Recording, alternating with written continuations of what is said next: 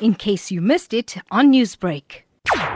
On the South Coast, we have excellent weather, 365 days a year.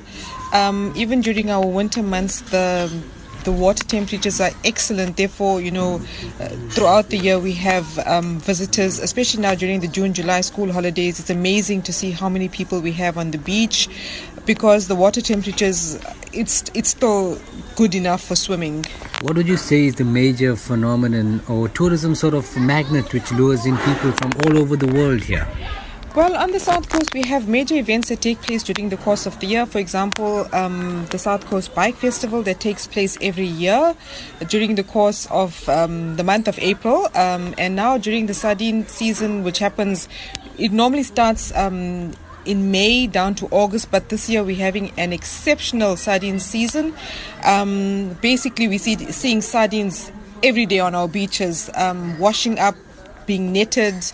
And the excitement is down here on the South Coast. So I think the Sardine Festival is really huge on the South Coast at the moment. How would you encourage tourists to occupy and explore what the south of Durban has to offer? The South Coast has so much to offer. We cover the area from Scottborough right down to Port Edward, including down to Harding. At the moment, we have a lot of our members offering sardine run specials with regards to accommodation and stuff like that. Newsbreak, Lotus FM, powered by SABC News.